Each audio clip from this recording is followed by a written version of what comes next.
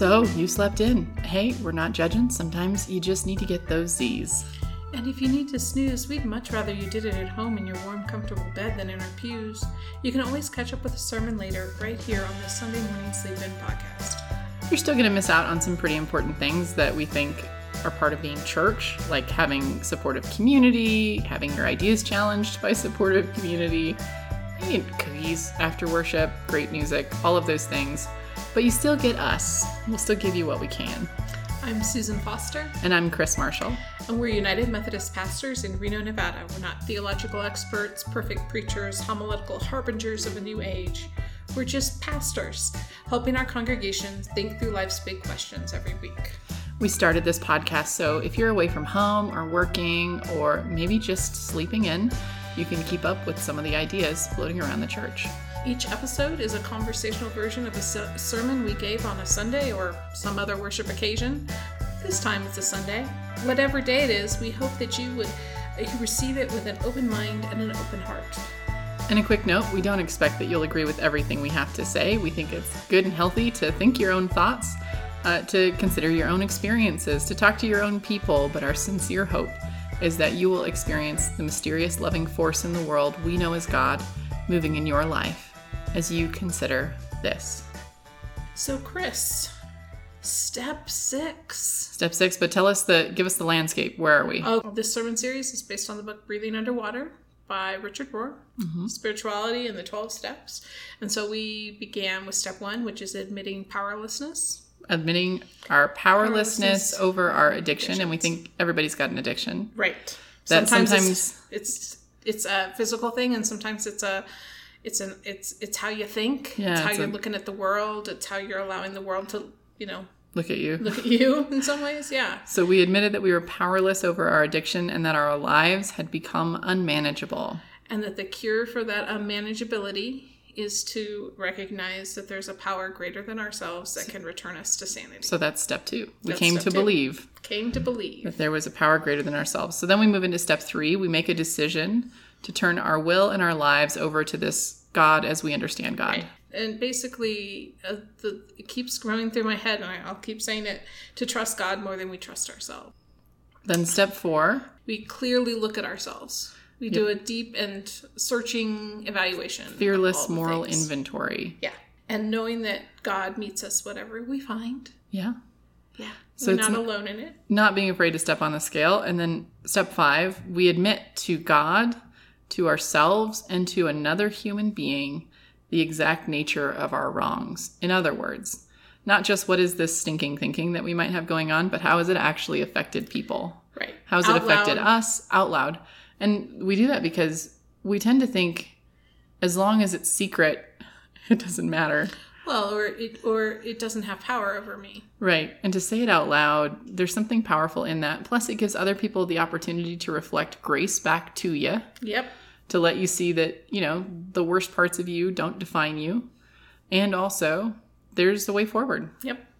So that brings us to this step 6. Step 6, which is a paradox, which we'll talk about. Yeah. And we're entirely ready to have God remove all these defects of character. Yeah. We were entirely ready is our work. And to have God remove is God's work. Right. And the paradox is that we both have to do the work, but it's not all our work and it's not all God's work. But we all have to do all the work. There's a feeling of a catch-22 in some ways. Yeah. With a paradox. Like, how can two things be the same? Or how can two things be true? Or how can two things occupy the same space? Right. So paradox is inherent to Christianity. Paradox is holding two truths together that don't seem like they could both be true at the same time, but are actually intricately related. So like one kind of classic Christian paradox is Jesus is fully human and fully divine. Not like 50-50, not like a weird hybrid, not a ghost, not a magical being, right? Not just some dude. Yeah. And fully the other. To be both. Right. Is a paradox. What's another paradox, Susan? In the Christian faith? Sure. God is 3 in 1. Yep. Trinity is a paradox. We don't really quite understand it. No, we don't. It is a mystery. However, we sort of think it's true. Yeah, because we've experienced those things. Yeah. Right? So the paradox that I use for youth when I work with youth is, could God microwave a burrito so hot that even God couldn't eat it? Right? Like, that's a paradox, because if God's omnipotence is about power. If God's omnipotent, then where's the limit on God's power? And the answer is both. And so in this case, the paradox we're really talking about is who does the work? Who does the work, right? As Kris said. Like, who does the work? The paradox is that we both have to do the work, right? I like the way Richard Rohr said it when he said, grace is inherent to creation from the beginning. Like this love, this forgiveness, this healing, this thing that we call grace is so much a part of everything around us all the time. And we can't force it. We can't make it. We can't create it. It just is. Right. And yet, for us to get out of the way so that this grace can operate and actually liberate us, even though we can't make it or destroy it, we have to get out of the way enough so that it can work. Right. It means that, the power isn't ours, but it kind of is. Yeah. And so when we talk about this situation, right, do we have to take it? It's that the two pieces of this, the things that we hold in tension, I think in our modern language, are more grace and responsibility. Yeah, absolutely. And does grace come so that we can take responsibility, or does responsibility come so we can experience grace? How very John Cobb of you. Right? But what's really funny is that it's both, right? Because I think we can each find experiences in our lives where we have experienced grace before we took responsibility, and experiences where once we took responsibility, we were cracked open so that we could experience grace. Grace. Yeah. And how powerful that is. I know you didn't talk very much about this in your sermon, but it struck me is that the whole Protestant Reformation is based on not holding this tension well. Yeah. Well, the Protestant Reformation was saying on one hand, it's all grace. It's all grace. And the Catholic Church was saying it's all works. It's all works. Right? It's all works. And the answer is yes. Yes. Right? Like that we can't stop at grace. Yeah. And we can't just stop at work. One of the reasons I so resonate and continue to be a Christian is this idea that I am not alone in this process. Right. And you're not done. And I'm not done. We come to this again and again in that circle, in that bouncing back and forth, perhaps, maybe. That's one of the reasons I love the book of James so much. The book of James is incredibly practical. Right. I mean, it's basically going, okay, you don't have to understand all the theology stuff, but like, let's get down to brass tacks. What do you need to look like? What do you need to behave like? Right. And one of the things that James says is, if you try and separate faith and works, it's like separating a head from a body. Like you end up with a corpse. They both have to go together. They so live in concert together. Yeah. So this paradox. And then I talked about Ansel Adams. Yes, I love the Ansel Adams. Ansel Adams quote was pretty good. Ansel Adams, obviously nature photographer, black and white, amazing, beautiful, very detailed photos. And he would sometimes wait hours or days or even weeks to take the perfect photo in the perfect light. Right. And imagine what he would have done with a digital camera. Oh my goodness. Yeah. It got me thinking about that. So we know that he was willing to wait and wait and wait. And then he would say, it's all luck. Right. It's all chance. Right. Well, obviously not. If you're willing to wait that long, there was some effort. But his thing was chance favors the prepared. I mean, if we apply that to what we're talking about, our job is to get ready, to be prepared, to get ourselves out of the way, our ego out of the way, our defenses, our woundedness out of the way, so that God can actually heal. Yeah. In Bible study last Monday night, somebody joked about the old joke about how I get luckier at golf when I practice. Right? It's that same concept, right? Yeah. But it's maybe a more everyday thing. Although I said that to my golfers on Sunday, and they were like, they were totally shaking their head like, no way, it doesn't really matter. But it's that concept. There's a lot of things we can do once or twice. I think about our experience throwing axes last week. Yes. I could get it pretty accurate when I threw it and it actually stuck. When it stuck. But most of the time it didn't stick. There were times when it did pretty well, but I was less accurate, but the target was definitely dead when I was done with it. Exactly. But that notion that there's a lot to be said in that action about what we're talking about, right? Yeah. Like you got to do the follow through, you got to be prepared, you got to be watching out, you got to be letting gut down, like all those things. You got to keep your eyes open. Got to keep your eyes open. You've got to be aware of where everybody else is. the whole thing. Yeah. One of the places that Richard Rohr says the Protestant movement has sort of gone astray, and I would argue the evangelical movement has gone astray, is in saying that faith is basically a good work that you can perform. Like if you say the right words in the right order, then you're good to go, and you don't actually have to experience transformation. Like you can just keep doing the same sin over and over again because you've got the magic formula. And that really what we're saying is faith is opening yourself up, not just saying the right words, but opening yourself up so that you can be transformed. Right. And that is work, but it's not the only work. Yeah. I would say that, there's been times in history where that has been the main theology of conversion. All you got to do is say, I made a decision to take Jesus as my Lord and Savior. But also there's, that whole time period where people didn't get baptized until their final moments so that they wouldn't mess it up. So they wouldn't have any sin on their conscience. Right. Oh man, I can sin so easily. Right. I don't even have to be able to physically move. Right. I can just, miss the mark a lot of ways. Right. And the idea that it's a once and done and God's just done with us at that point totally misses the depth and the breadth of what God can bring to us and to this world now. Well, that's what I liked about the story of Constantine getting baptized on his deathbed because he was a warrior, he was a king. And so he needed to be able to fight, and he knew that if he was really a Christian, he couldn't kill people, he couldn't be violent. Right. And I sort of think what a hypocrite, but I also think, man, way to take that seriously. Right. Right? Because so many of us say the words and then we just go about doing the same things that cause damage instead of really examining those and saying, I have to live differently. Right. It also comes back to the log in your own eye versus the splinter in someone else's, right? Sure. This is another place where we can get caught in that cycle that does not help us. Yeah. So the image that I use for this in scripture is when the Hebrew children left Egypt, right? So there's this huge story, and if you haven't seen King of Egypt, the cartoon, it's actually pretty good. Yeah, it is pretty good. It's better than the Charlton Heston version, I would argue.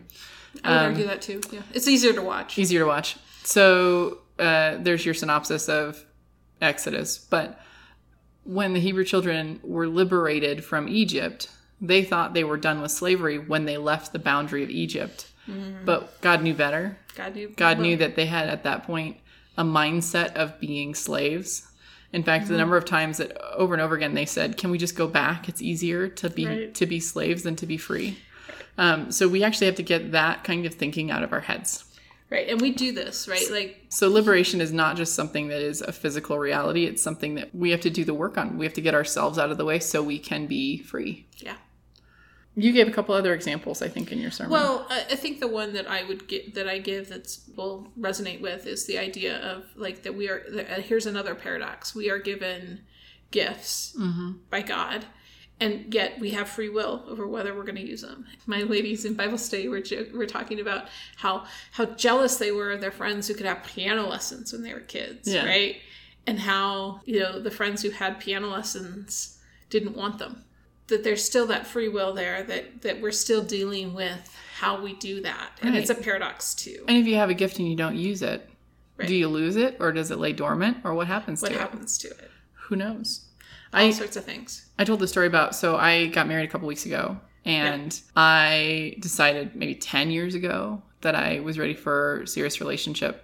And I'm a check off the list kind of person. No, you, Kris? I like to see concrete progress, which makes being a pastor real interesting because there's definitely days where there is no concrete progress. Not a lot of progress. And so that's when I clean out closets. It's when I get into a laundry kick. It's one thing I can control.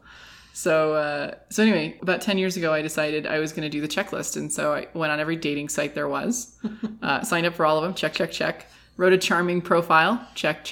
Yes. I remember you slaving over this. Flattering profile photo, check. Talked to people, check. Went on dates, ugh. But check. I was joking around with kids at the retreat, and I said we were playing Two Truths and a Lie. And one of my things was I've been on 150 first dates, and they didn't believe me. Because they're like, pastors don't date. And I'm like, well, we do. We're just not very good at it sometimes. Don't mention you're a clergy person on the first line of your profile. Check. All that. And for 10 years, it was just kind of hellish because I couldn't, you can't make anybody fall in love with you. You can't make yourself fall in love with anybody else. Right. That there's an X factor there that you can't control. And I don't like that. Really, Kris? I can't imagine. I would much rather be able to say, hey, this person looks good on paper, and I think I would be quite good for them. Let's do this. But that's not how it works. And so when I met Ben, it was very surprising. Mm-hmm. I would not have picked him out of a lineup. Nope. He's very handsome, but I wouldn't have picked him out of a lineup for myself. I joked around on Sunday. I said he's a 5'6" British IT tech who plays the organ for fun. And then I just turned around and stared with disgust at my organist, Aaron Long, who just shrugged and started laughing.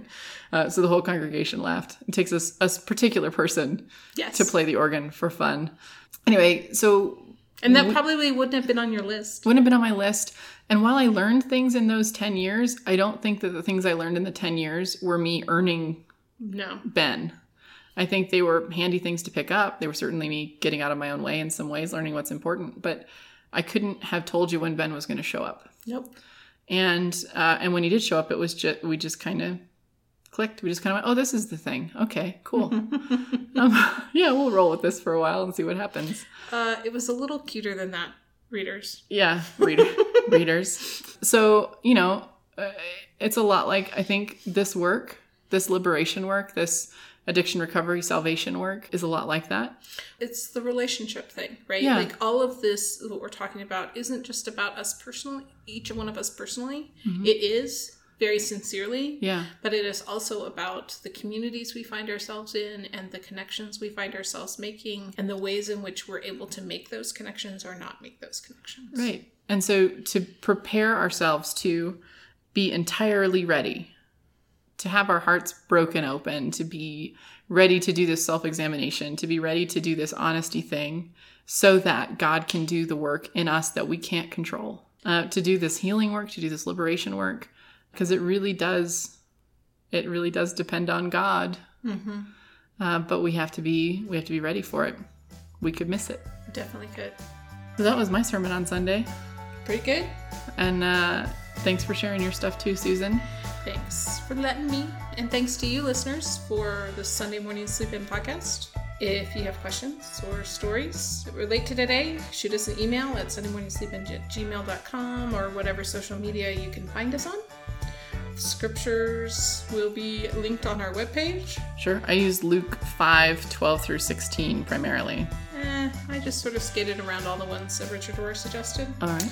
And the theme music you're hearing is Take Me Higher by Jazzer. The end of a podcast, the end of a service, it's sort of typical for us to give a blessing. But we don't give you a blessing. We think you've been blessed. We think God already loves you the most God can possibly love you, which is infinitely. And nothing that we can say will actually make that bigger or better or truer. So I don't actually give my congregation a blessing. I give them homework. Mm-hmm. And it's the same homework every week. May you go out and love every person you meet, even the ones you might not think deserve it, which sometimes includes yourself, because God thinks you do. Amen. Amen.